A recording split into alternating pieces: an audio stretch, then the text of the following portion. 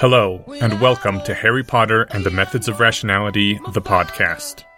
Written by Eliezer Yudkowsky, read by Eneasz Brodsky, based on the works of J.K. Rowling. Chapter 98. Roles. Final.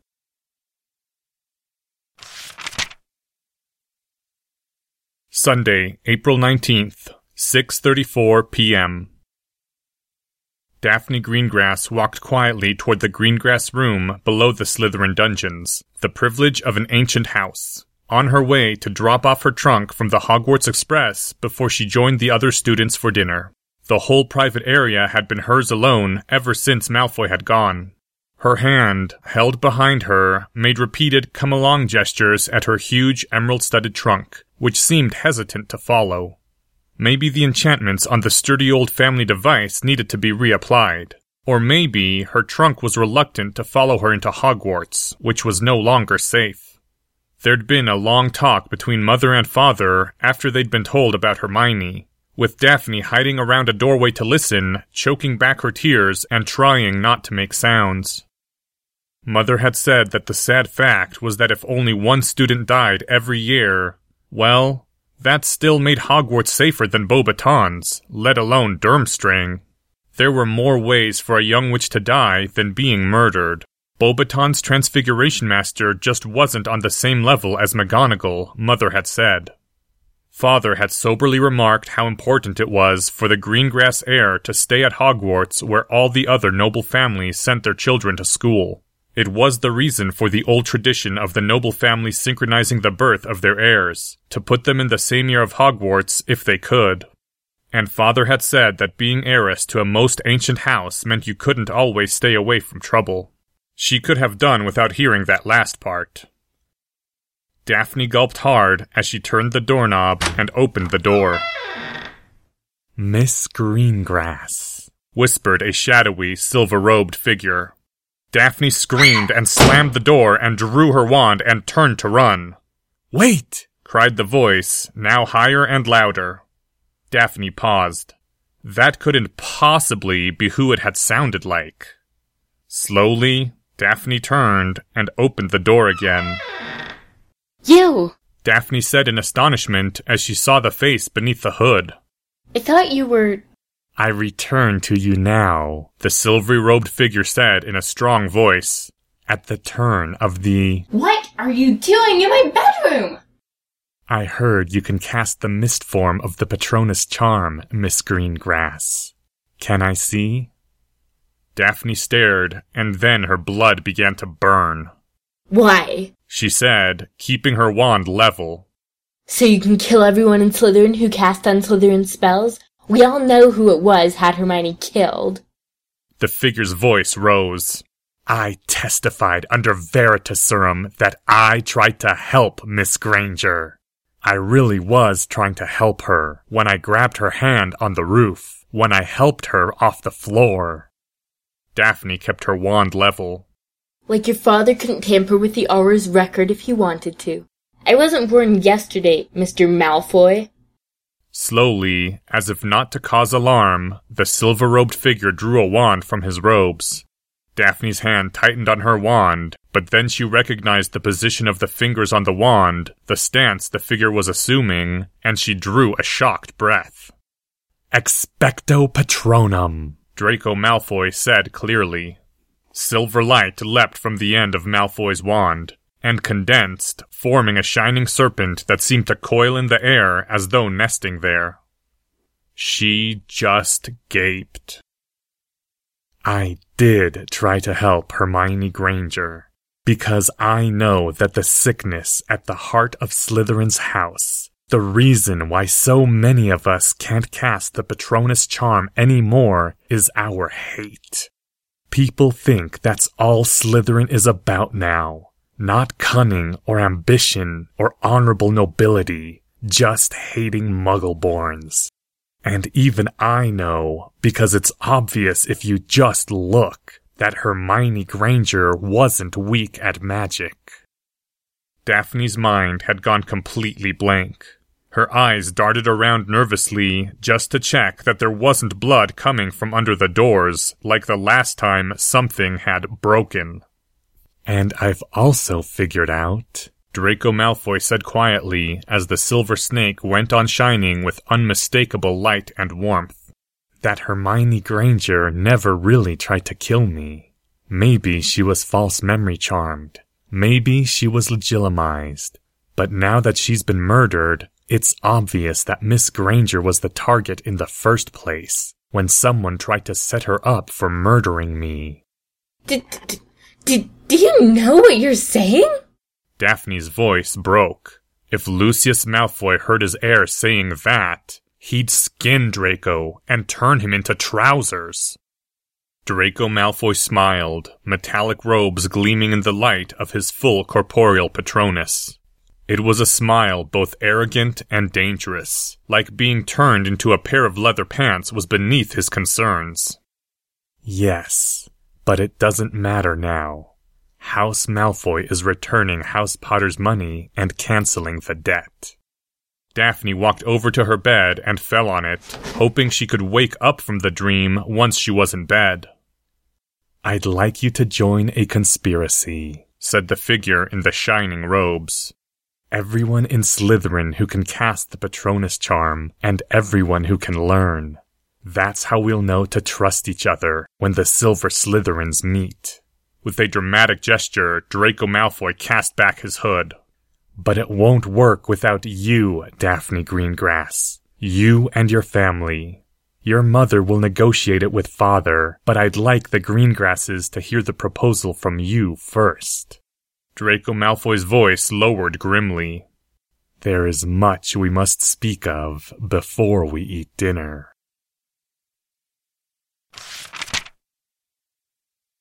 Harry Potter had, apparently, taken to being invisible. They'd glimpsed his hand only briefly when he was handing them the list, written on strange knot parchment. Harry had explained that, all things considered, he didn't really think it was smart for him to be findable except on special occasions. So he was just going to deal with people as a disembodied floating voice from now on, or as a brilliant silver light that hid behind corners where nobody could see it, and which could always find his friends, no matter where they tried to hide. It was, in all honesty, one of the creepiest things which Fred and George had ever heard, over a lifetime which had included filling the shoes of every student in second-year Slytherin with transfigured live millipedes. Fred and George didn't think this could possibly be good for anyone's sanity, but they didn't know what to say. It couldn't be denied, they'd seen with their own 4 eyes, that Hogwarts wasn't safe. I don't know who you went to for the false memory charm on Rita Skeeter, said the sourceless voice of Harry Potter. Whoever it is probably won't be able to fill this order directly, but they may know someone who can get things from the Muggle world. And I know it may cost extra, but as few people as possible should know that Harry Potter is related to this. Another flash of a small boy's hand, and a bag hit the ground with the clinking noise. Some of these items are expensive even in the Muggle world, and your contact may have to go outside Britain, but 100 galleons will be enough to pay for it all, I hope. I'd tell you where the galleons came from, but I don't want to spoil tomorrow's surprise. What is this stuff? Said Fred or George as they looked over the list. Our father is a Muggle expert, and we don't recognize half this stuff. Why, we don't recognize any of it. Just what are you planning to do? Things have become serious, Harry's voice said softly. I don't know what I'll have to do. I may need the power of the Muggles, not just the wizards, before this is done. And I might need it right away, with no time to prepare. I'm not planning to use any of this. I just want it around in case of contingencies. Harry's voice paused. Obviously, I owe you more than I can ever repay you, and you won't let me give you any of what you deserve. I don't even know how to say thank you properly, and all I can do is hope that someday when you grow up, you'll be more sensible about this whole thing. And would you please take a 10% commission? Shut up, you. For God's sake, you went after a troll for me, and Fred had his ribs broken. They both just shook their heads. Harry had stayed behind when they told him to run, and stepped forward to distract the troll from eating George. Harry was the kind of person, they knew, who'd think that something like that didn't cancel out what he owed the Weasley twins, that his own deed wasn't properly commensurate. But what the Weasleys knew, and Harry wouldn't understand until he was older, was that it meant that nothing was owed, or ever could be owed between them. It was a strange kind of selfishness, they thought, that Harry could understand kindness within himself, never dreaming of asking of money from anyone he'd helped more than they'd helped him, or calling that a debt, while being apparently unable to conceive that others might want to act the same way toward him. "Remind me to buy you a copy of the Muggle novel Atlas Shrugged," the sourceless voice said. "I'm starting to understand what sort of person can benefit from reading it."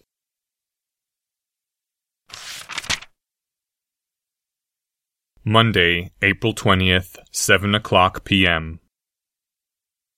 It happened without any intervention or sign from the head table, as the students had finished their subdued dinner. It happened with no permission or forgiveness asked from the professors or the headmaster. Shortly after the dessert dishes had appeared, a student stood up from the Slytherin table and calmly made his way, not to the front of the head table, but toward the opposite side of the 4 tables of Hogwarts. A few whispers broke out at the sight of the white-blonde short-cropped hair, as Draco Malfoy stood there at what had been the rear of the tables, silently regarding all of Hogwarts. Draco Malfoy had said almost nothing since his surprise return, and been seen even less. The Slytherin had condescended neither to confirm nor deny that he had returned because, with Hermione Granger dead at his family's hand, he no longer had anything to fear. Then Draco Malfoy took up a spoon in one hand and a glass of water in the other, and began tapping, producing a clear ringing sound. It produced more excited babble at first. At the head table, the various professors looked in puzzlement toward the headmaster in his great chair, but the headmaster gave no sign, and so the faculty did nothing. Draco Malfoy continued tapping the spoon upon his glass until the room fell silent, waiting. Then another student arose from the Ravenclaw table and made his way to where Draco Malfoy was standing, turning to face Hogwarts at his side. Breaths were drawn in utter amazement. There was no way those two should have been any but the bitterest of enemies now. "I and my father, the Lord of the noble and most ancient house of Malfoy, have come to realize that there are ill forces at work in Hogwarts. That these ill forces did evidently wish Hermione Granger harm.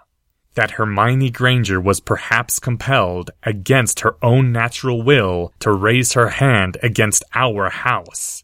Or perhaps she and I were both memory charmed. We now say that whoever dared use the heir of Malfoy so is the enemy of House Malfoy, upon whom we shall have our vengeance.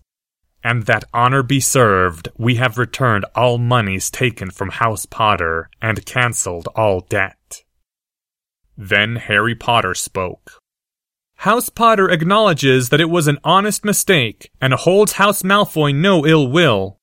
We believe and publicly say that House Malfoy was not at fault in Hermione Granger's death. Whoever did harm Hermione Granger is the enemy of House Potter, upon whom we shall have our vengeance." Then Harry Potter began to walk back to the Ravenclaw table, and the babble of sheer, utter, reality-crashing bewilderment began to explode.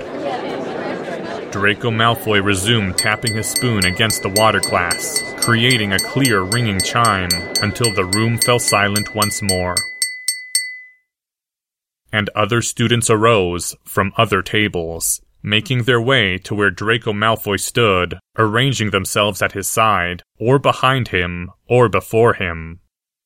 There was a terrible silence in the great hall, a sense of the world shifting, of realigning powers, almost tangible in the air. "My father, Owen Greengrass, with the consent and full backing of my mother, the lady of the noble and most ancient house of Greengrass." Daphne Greengrass spoke.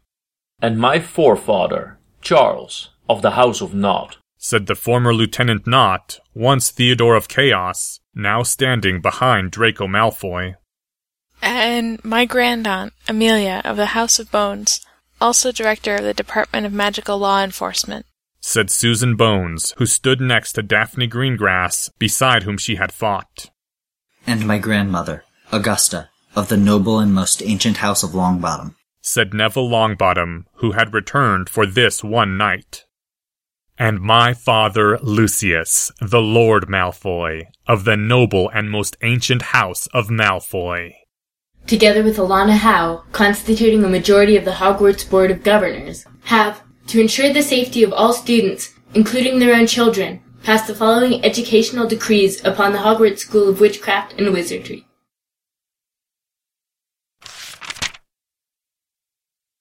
First, Daphne said. Daphne was trying to keep her trembling under control as she faced the 4 houses at the forefront of the 5.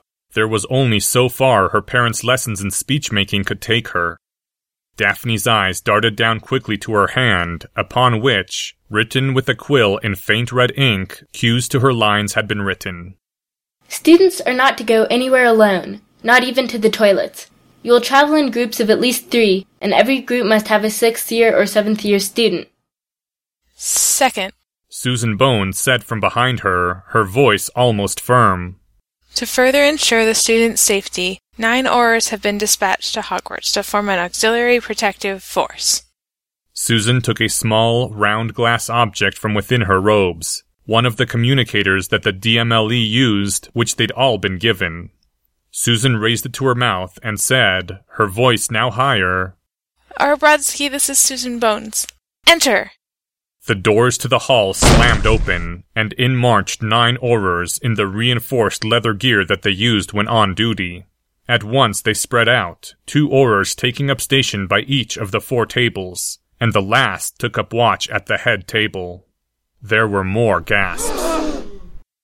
Third, said Draco Malfoy, his voice commanding. Malfoy had apparently memorized his own lines, since there was nothing written on his hand that Daphne could see. In the face of a common enemy who does not balk at killing students from any house, the 4 houses of Hogwarts must come together and act as one.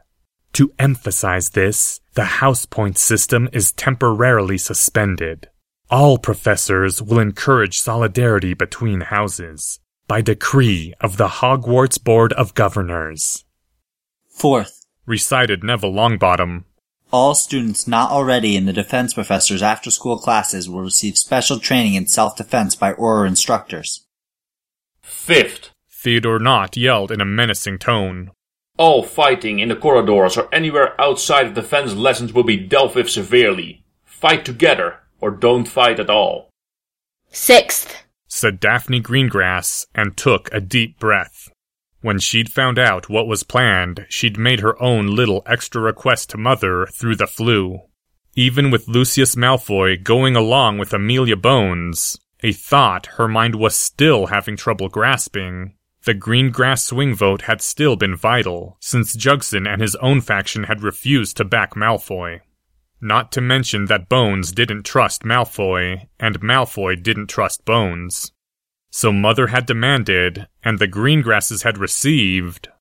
Since memory charms have been used on students without setting off wards, it is possible that someone on the Hogwarts faculty may be implicated. Therefore, the Auxiliary Protective Force reports directly to my father, Lord Greengrass.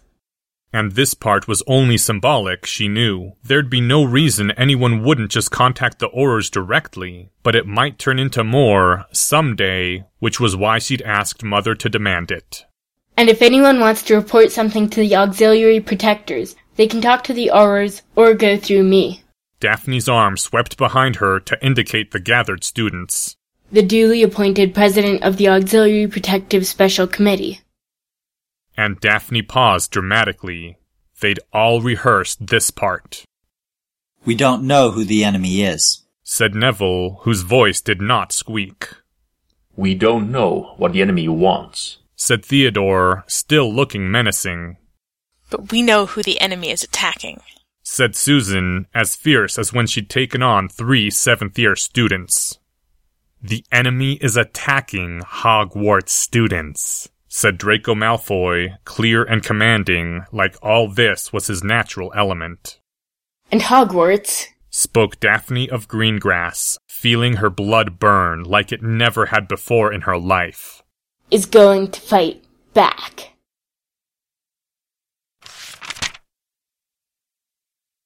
End Chapter 98.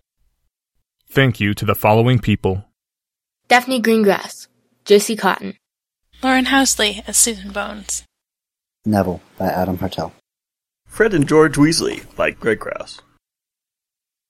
This chapter's original text, production notes, and attribution links, along with archives and much more, can be found at hpmorpodcast.com. If you would like to learn more about the art of rationality, please visit lesswrong.com, an online community of aspiring rationalists founded by Eliezer Yudkowsky.